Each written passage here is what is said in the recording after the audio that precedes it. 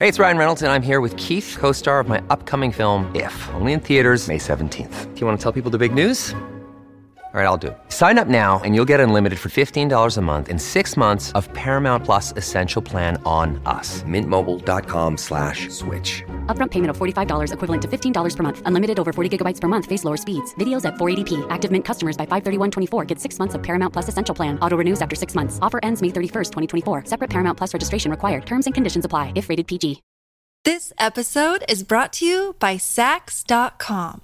At Sax.com, it's easy to find your new vibe. Dive into the Western trend with gold cowboy boots from Stott, or go full 90s throwback with platforms from Prada. You can shop for everything on your agenda, whether it's a breezy Zimmermann dress for a garden party or a bright Chloe blazer for brunch. Find inspiration for your new vibe every day at Sax.com. When you need mealtime inspiration, it's worth shopping Kroger, where you'll find over 30,000 mouth-watering choices that excite your inner foodie. And no matter what tasty choice you make, you'll enjoy our everyday low prices, plus extra ways to save, like digital coupons worth over $600 each week. You can also save up to $1 off per gallon at the pump with fuel points. More savings and more inspiring flavors make shopping Kroger worth it every time. Kroger, fresh for everyone. Fuel restrictions apply. Welcome to the New Books Network. Hello, everybody. Welcome back to the New Books Network, this time in English. The channel that we are in right now is the New Books Network Critical Theory. And we have the pleasure of speaking with Irmgard Emmelheins about her new book, Toxic Loves, Impossible Futures, Feminist Living as Resistance, that came out in January. And from a personal perspective, I've had such a pleasure getting to know you through reading the book and having conversations related to the book, but also related to other things. So thank you so much for being here and having this conversation. Do you mind introducing yourself? No. Hi, Candice. And the pleasure has been mine also. I am a writer and researcher and teacher based in Mexico City.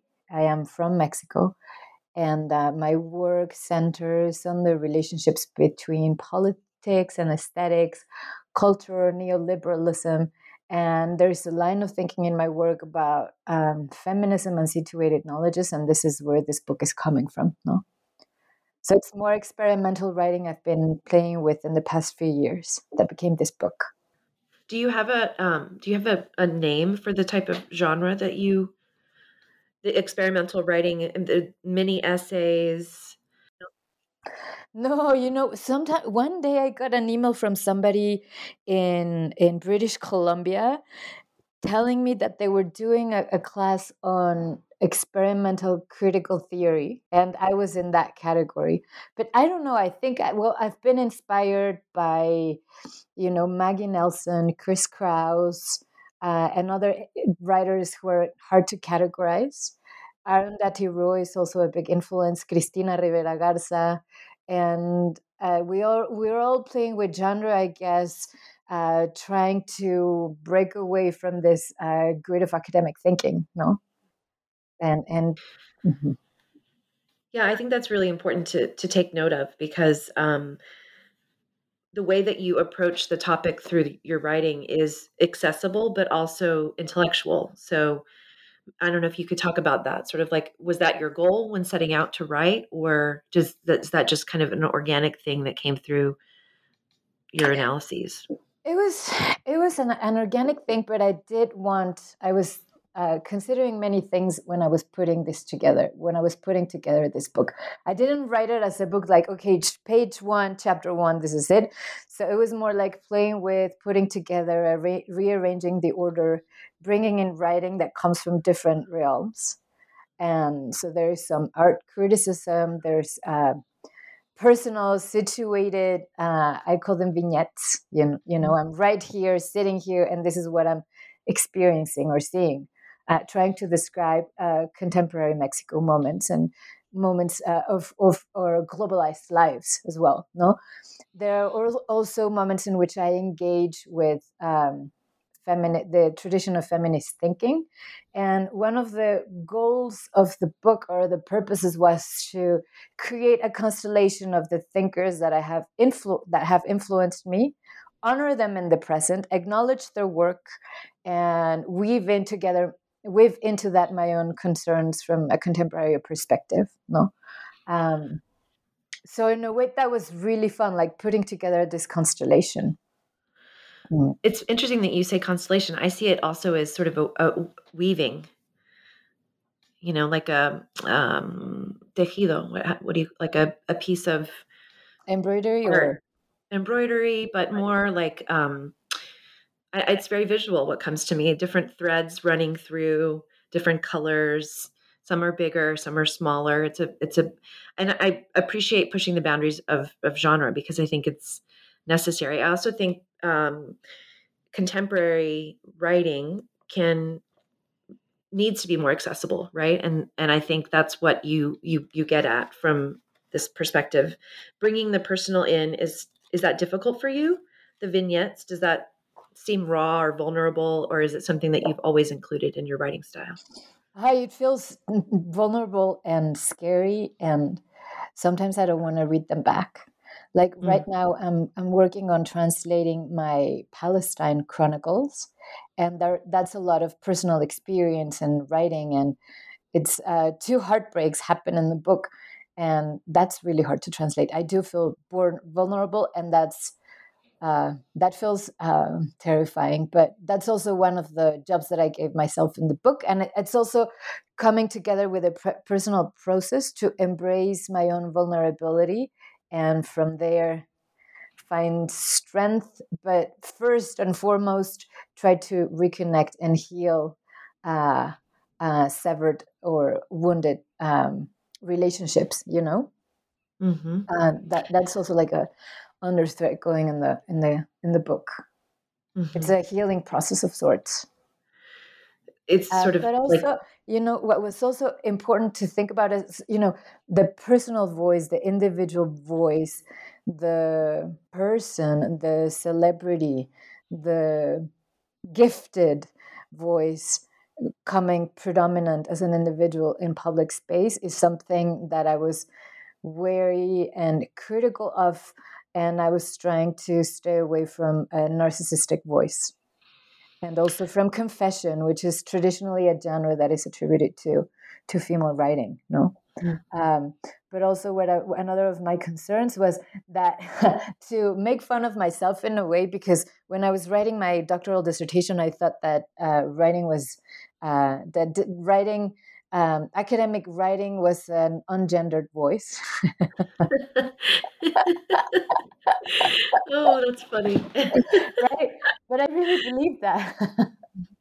And that I could have like a rational voice that was purely academic, detached from everything in life. And as you mentioned in your own work, our writing concerns, our research concerns, what we teach, what we think about is deeply traversed by our own personal experience, which is a gendered experience, and that is also traversed by gender violence and wounds that come with being a woman. No, so that was also something that comes up in the book, I guess. Non-gendered writing. That's interesting. And I wonder if this collection could be considered, it's informed by feminism, but when you were writing to try to capture a very different voice than when you were doing your doctoral dissertation, is there a conscious structure that you use to sort of break that, to embrace whatever gender expression comes out naturally? Is it something that you have to do? Yeah. Donna Haraway's situated knowledge is this breakthrough in that sense, no? And so important for us. But situated knowledge for Haraway means to place in positionality in the sense of geography, identity, race, and of course gender. But what I also try to weave into, which is something that comes up in your work as well, is emotions and personal history. and not in a narcissistic or confessional way. Does that make sense? It does. But I find it, it's really hard to do. And I think that's something that that I would love to hear more about, just how you, when you're going back and you're editing and you're reading and you're thinking, how am I striking the non-narcissistic chord that I want to? I read it in such a non-narcissistic way but you didn't objectify yourself either, right? And so there's that fine line of really being true to yourself and to the stories that you're telling and how they're related to your intellectual process. And it's brilliant. And I think it's really hard to do. And so does it is challenging, I'm guessing, right? From what you've mentioned, it's hard to do. It's find that challenging, balance. yeah. And also another thing that was so important to add was class and the history of class and how class determines us today. But it's so hard to talk about class today without falling into a polarizing debate. And then this is why I went back to the history of talking about class, for example, in Elena Poniatowska, and I also wanted to render a homage to Mexican intellectuals and thinkers because, and this was super embarrassing, Candice, I had the privilege of getting to know one day Marta Lamas. I came over to her place.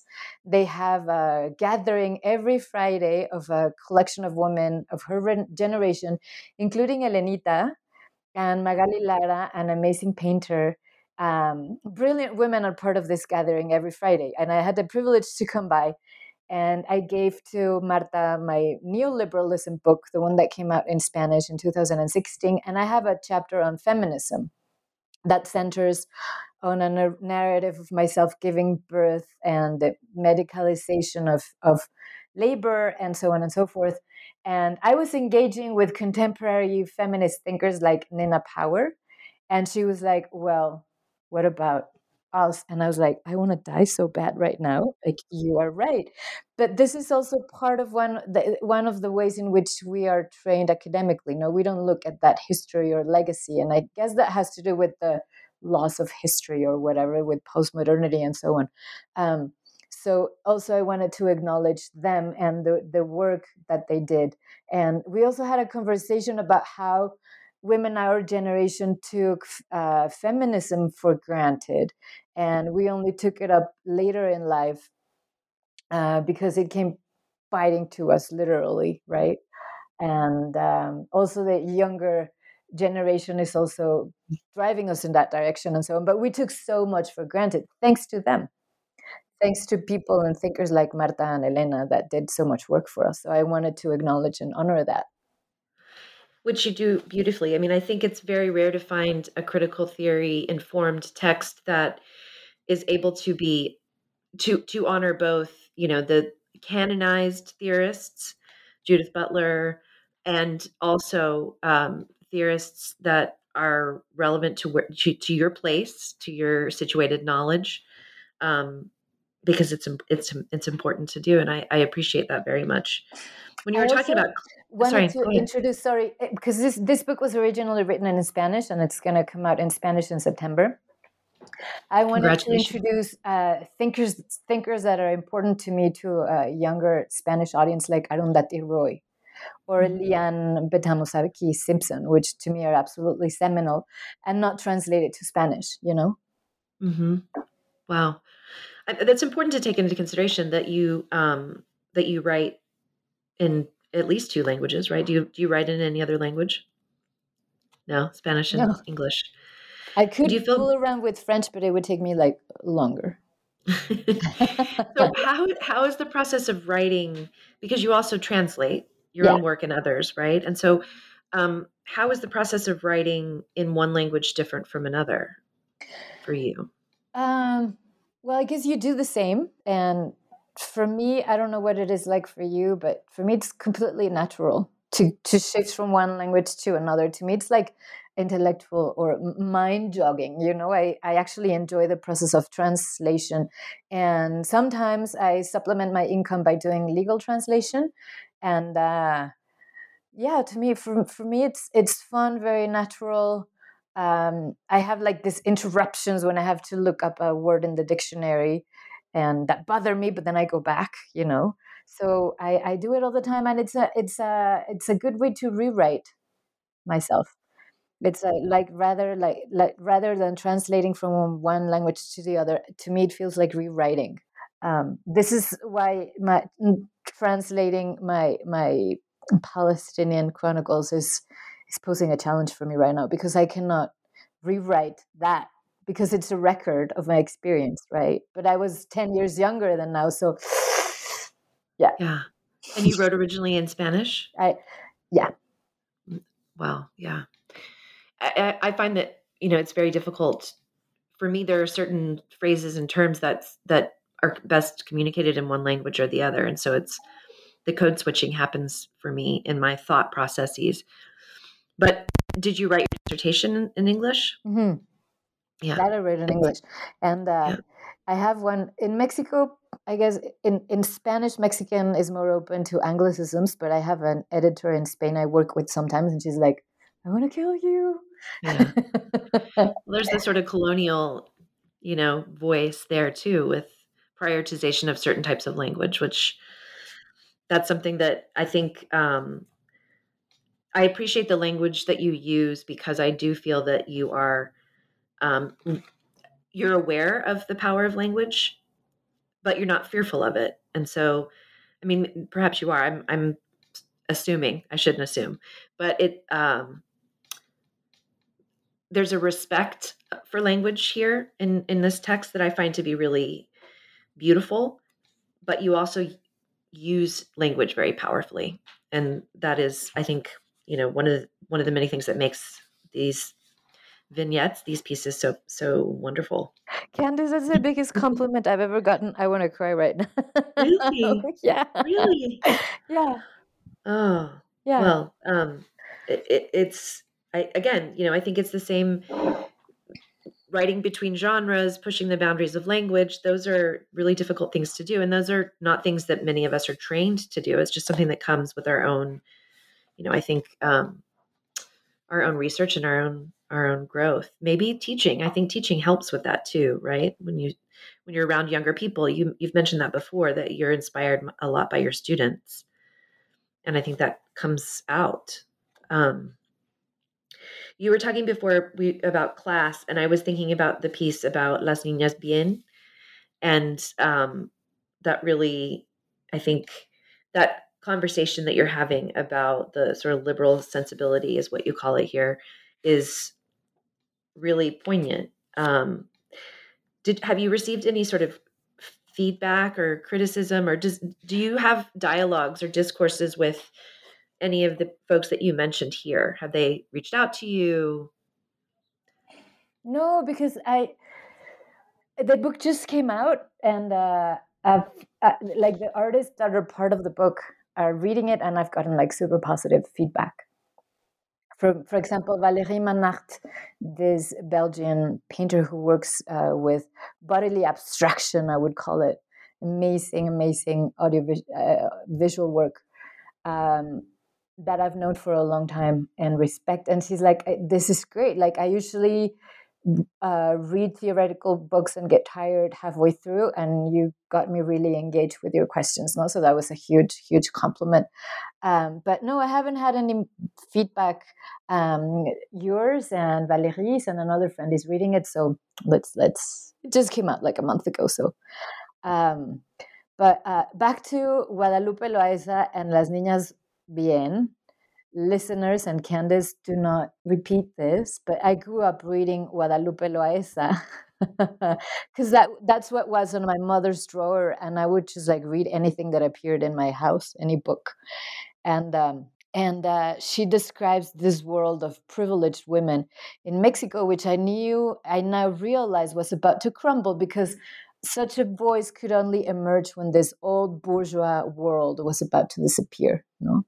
And Guadalupe was like this imaginary of, what women, my mother's generation, aspired to or thought that they were living in. And there is a remake or there is an interpretation of one of her books, Las Niñas Bien, that came out as a movie a couple of years ago by Alejandra Marquez. And what the movie focuses on, which I think it's very relevant today to understand our recent history, is this passage from the crumbling of the bourgeoisie in the 80s and the coming in of neoliberalism, which meant the production of a new elite. Now we are now in the same process, the production of a new post-neoliberal elite, and I put post-neoliberal in quotes because it's an intensification of neoliberalism by way of extractivism and a rearrangement of some of the government contracts that are assigned for state projects and so on. It's more crony capitalism, same old. But this also happened in the 20s and 30s of last century with the Mexican Revolution, and in which the revolution also brought a rearrangement of elites. And this is when you have Pita Amor's autobiography describing the hardships her family is going through because their haciendas in Morelos were taken away by the Zapatistas, and how they cannot afford elegant clothes or a fancy first communion and so on. And this was also on my mind, to rethink class from that perspective and as recorded by women writers.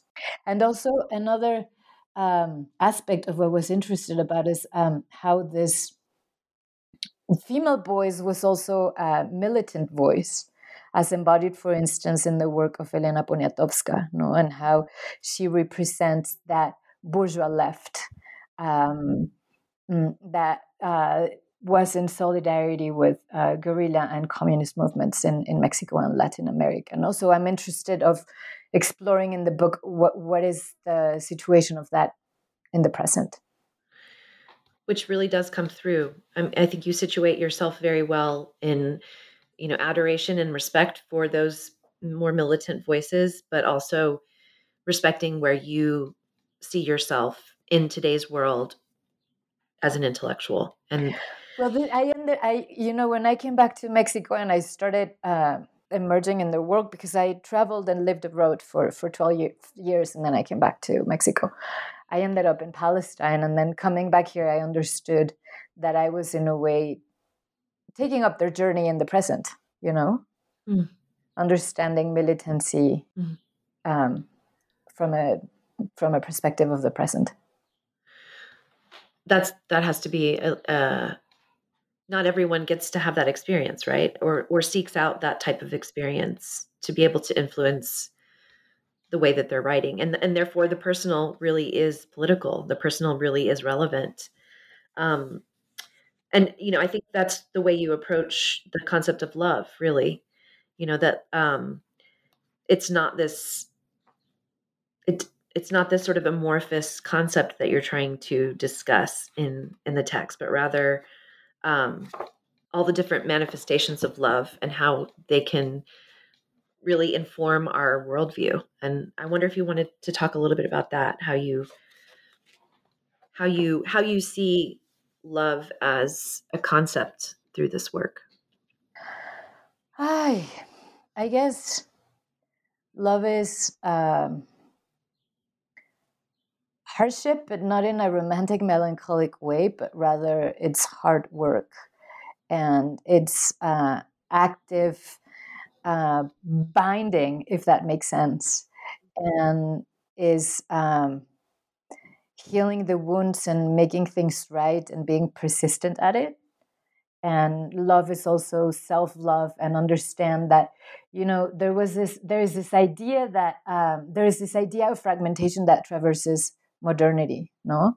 And the idea of the shattered subject became the site of radical writing. Like I'm thinking, like Patti Smith in music.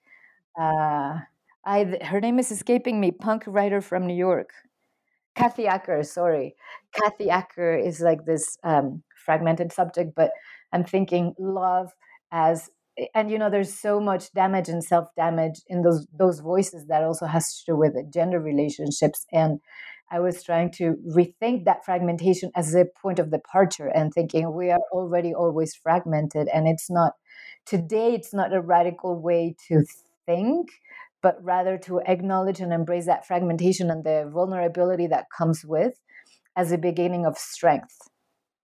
But that strength is impossible without acknowledging interdependency with others and acknowledging that that this interdependency with others has been wounded, or it's something needs to be made right. And this is why I have a piece by a dear friend, Silvia Gruner. The piece is called Reparar, and there's a reproduction of it in the book, and it's the paved floor of a street in Mexico City, which is taping with duct tape, Mm-hmm. I've been thinking a lot of that, and I've been having dialogues with her for years about dislocation, and dislocation comes with coloniality and with modernity, and with it a lot of pain, which is not necessarily personal, but is shared by everybody. But we are beginning to understand it, like the pain of being uprooted, which is also something that Simone Weil, one of my most favorite thinkers, writes about. It reminds me of the beginning and end of Roma, all of the concentration on the floor and the cleaning of the floor and the surface and, the metaphor involved there, and how many of the scenes in that film are from the street level. And I think, that idea of just the cobblestone streets in Mexico, embracing the colonial past, but also realizing that it's broken and it has hurt involved in it and pain. And I love the idea of the duct tape. I think it's fantastic.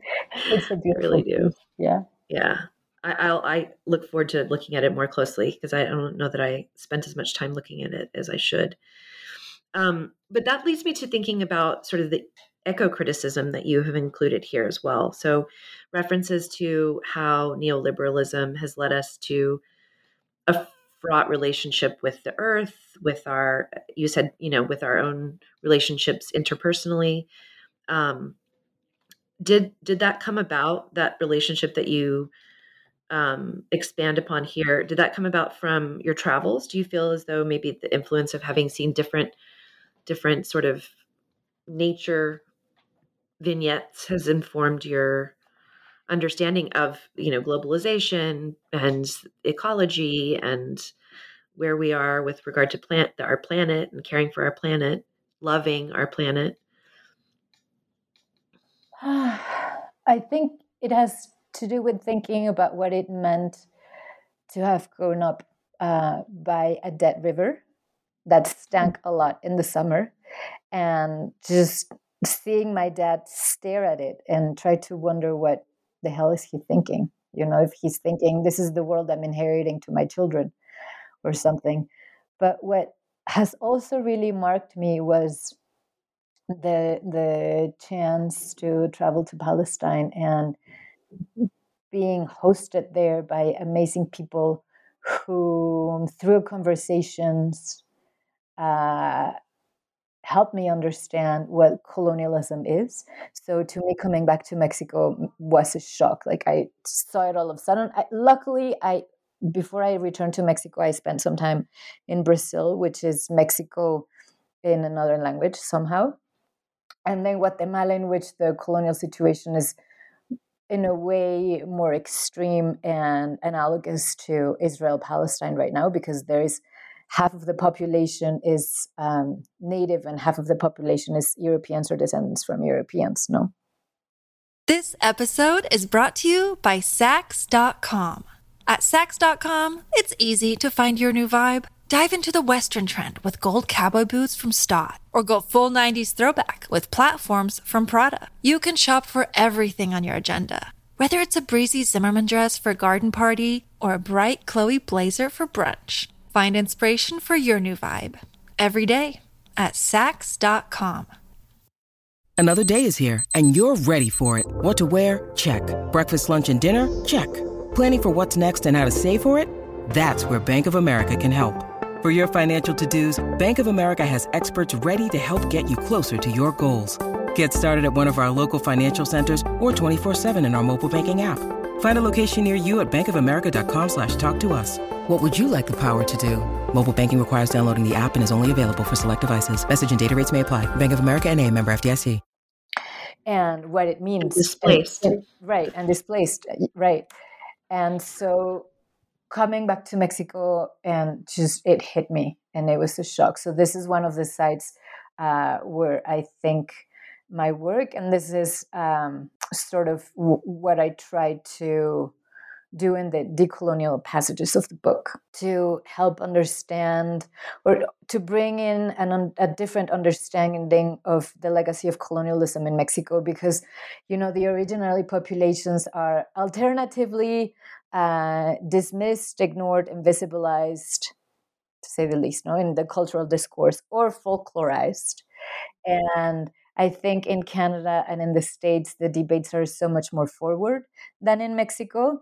And this is why an awareness that something has been broken needs to be brought to the fore, and to recognize that as a starting point, not to think of, above all, not to think of ourselves as Mexicans, as descendants of the pre-Hispanic originary natives that were colonized, which is the official line right now, and what a lot of people actually believe.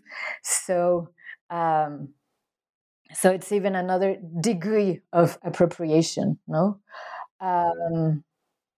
So yes, travels into Palestine have informed my thoughts on decolonization and about our awareness to the environment. One of the questions that I also play with in the book is why there is no solidarity. Why is the left so self-centered and unable to connect with struggles for land defense or against mega projects or against extractivism? And I think in part this has to do with racism.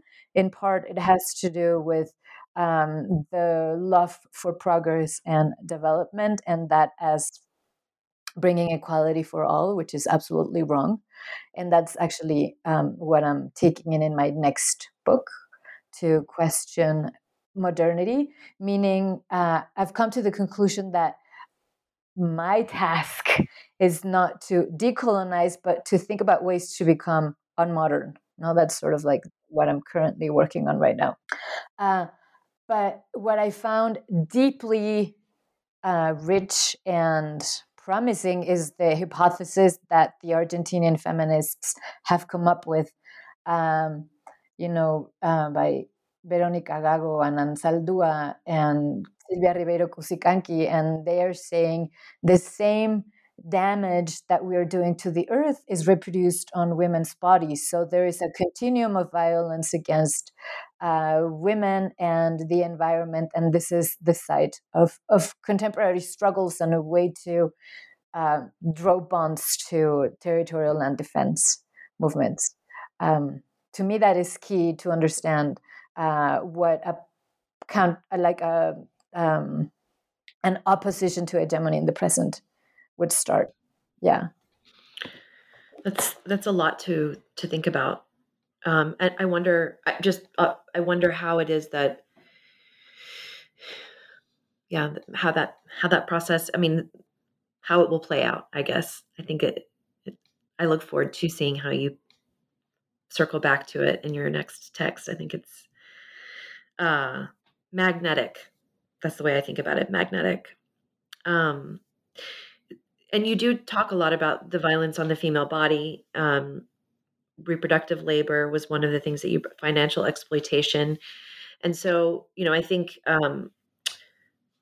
the modernism, the left of the modernity has a lot to do with capitalism. And you do bring that up quite a bit. Consumer, how much our bodies, female bodies, are meant to be consumed, how the earth is meant to be consumed, rather than, free from expectations of that sort.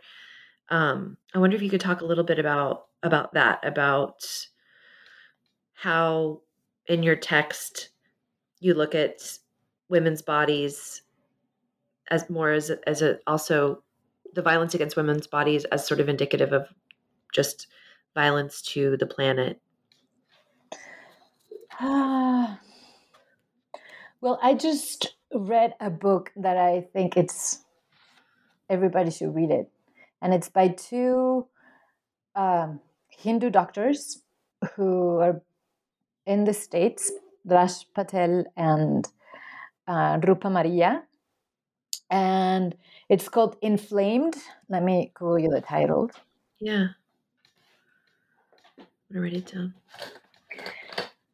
Inflamed: Deep Medicine and the Anatomy of Justice.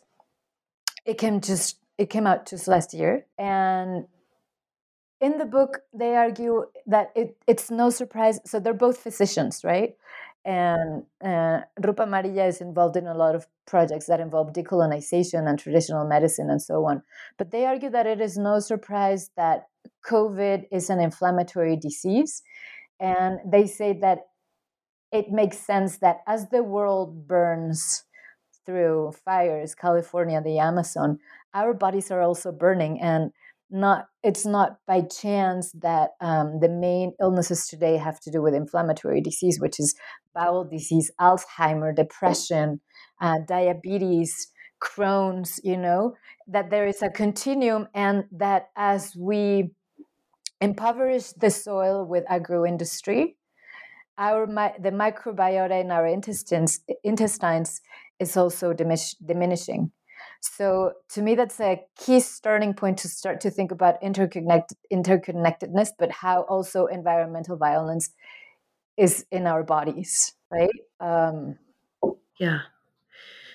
Speaking of COVID, it's very interesting that COVID popped up in the process of finishing this book. Is that right? Mm-hmm. Could you talk a little bit about how that affected your writing or the conclusion? I don't remember exactly the timeline, but maybe you could explain that a bit. Well, I guess it didn't affect the timeline. I think I included last minute some of the writing I've been doing for an eFlux blog on COVID, which was describing living in lockdown, no?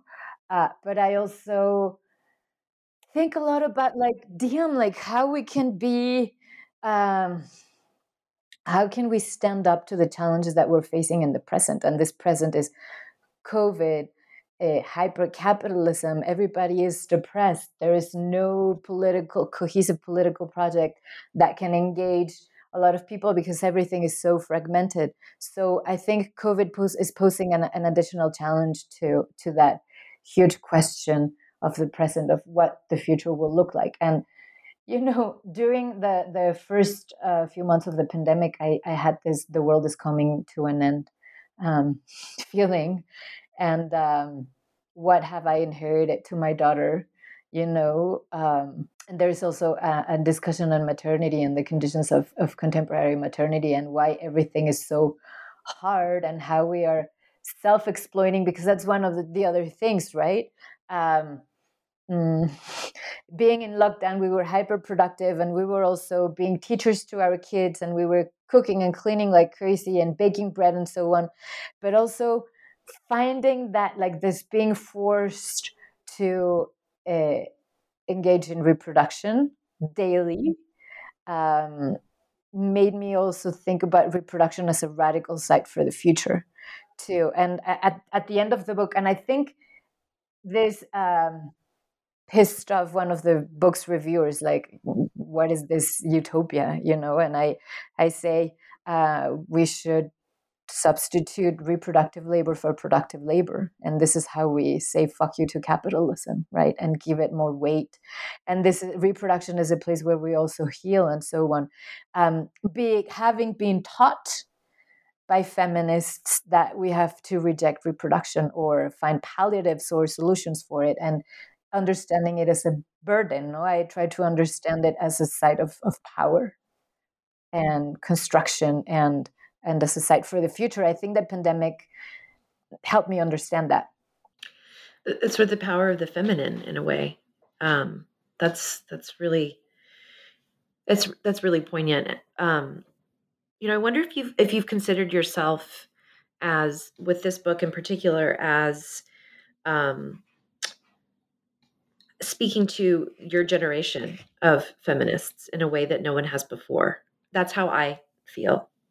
And I feel very fortunate to be able to have this exchange with you because your writing resonates so deeply within me that have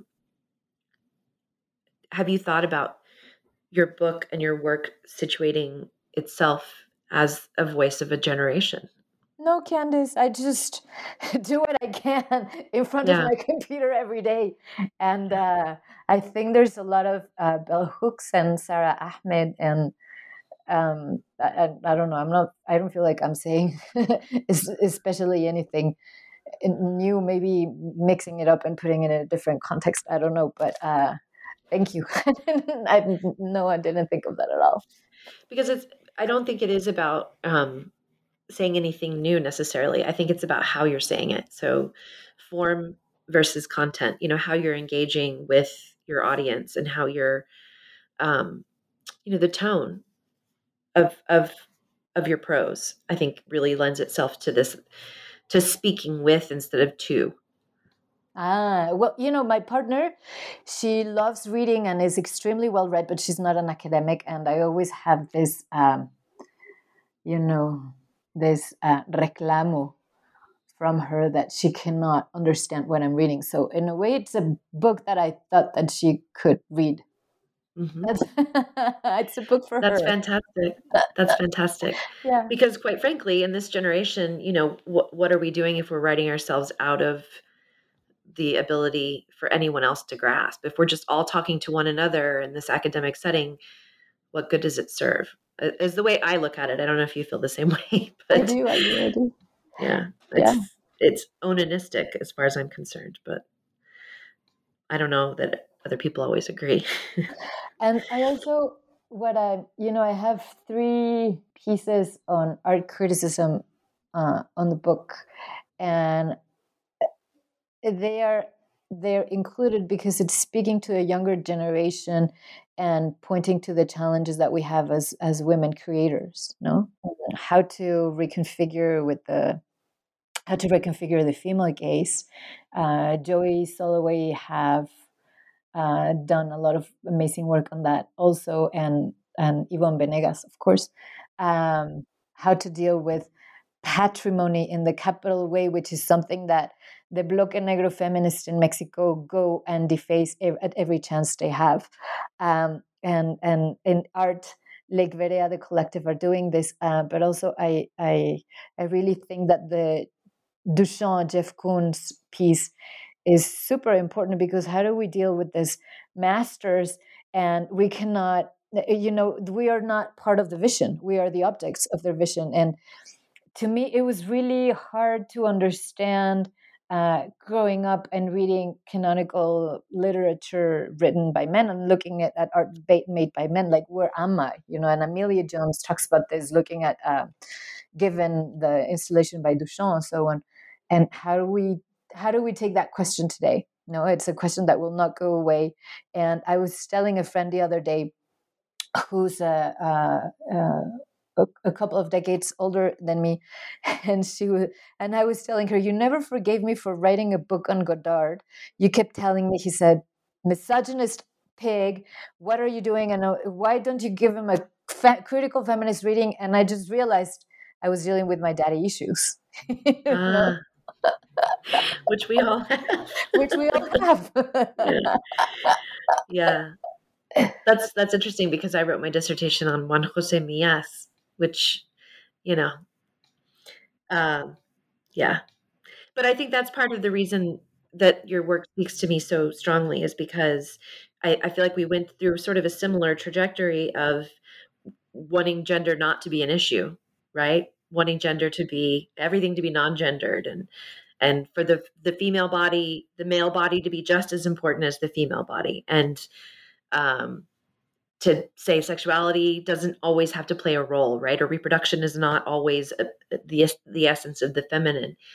And we've kind of, I think our trajectory is coming back and questioning all of that. And I wonder how much of that has to do with, of course, just the sheer, we shared the same, we were born around the same time. But also just the way the academy is set up. I don't think the academy, some people would say that the academy is radical, and I would say it's very not radical and very stuck in its ways. And what you're doing by incorporating examples from the academy and from outside the academy is precisely what is needed in order to radicalize the academy more. I think that we wrote our dissertations under this utopia that writing is genderless because situated knowledges became and feminism became a niche in academia, and that I certainly didn't want to fall upon, and that there was no space for that in my faculty when I was a student. But I think that we have to make this knowledge that, you talk about how in your chapter that you sent me, that in academia they make us rationalize and produce cohesive arguments and thoughts and lines of thinking and arguments and conclusions and so on and so forth. But I think the world, and I think unfortunately climate change and severe injustice and mass displacement are opening up for writing like this, to get out of the niche and write from another perspective. What's interesting, and I think this relates to a lot of the sort of institutionalization that you mentioned in your text about, sort of like the corporatization of the higher educational system or education in general.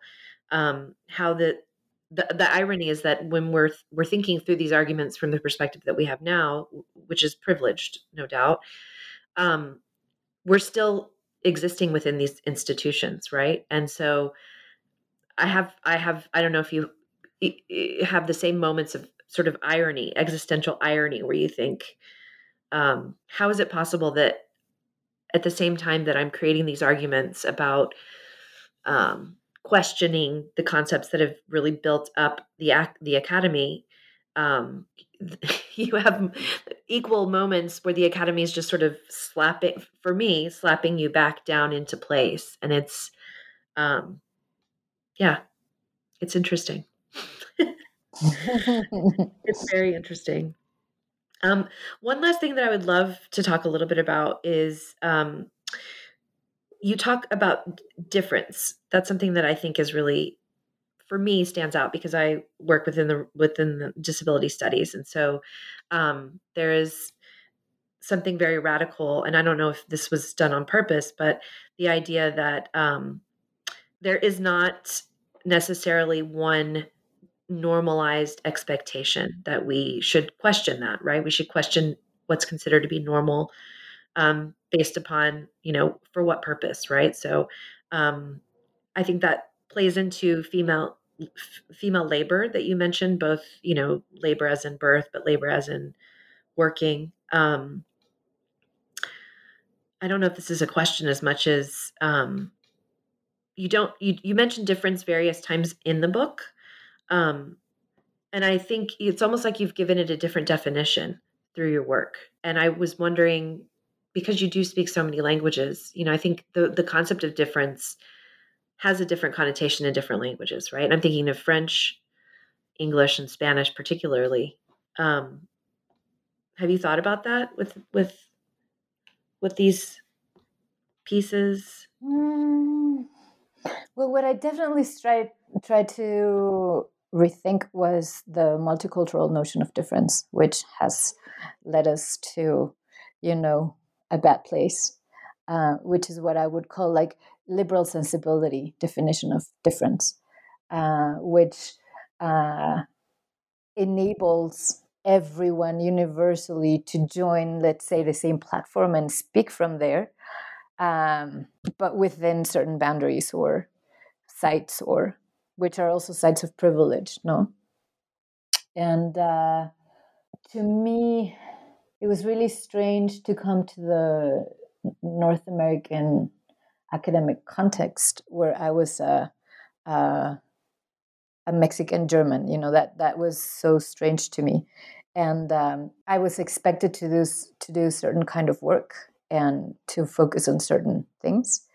And of course, I went and did research. Again, our work is so deeply informed by our own personal experience. No, I realized that the topic Israel-Palestine, everybody jumped, and the issue of difference didn't apply there. That was like polarization, which is a way, which was in a way was signaling what is going on today. No, Israel-Palestine is a vanguard for the rest of the world of sorts. And so this is why I went there, to explore that difference. And it blew up in my face many times that, working on that project, which I absolutely do not regret. But it helped me understand difference as incommensurable, and how, in liberal sensibility, which informs a lot of academic thinking,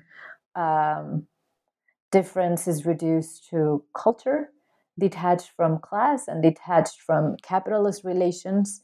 And incommensurability means that two asymmetrical sides to begin with can never be measured. There is never a common measure. It's like a Kantian antinomy, no?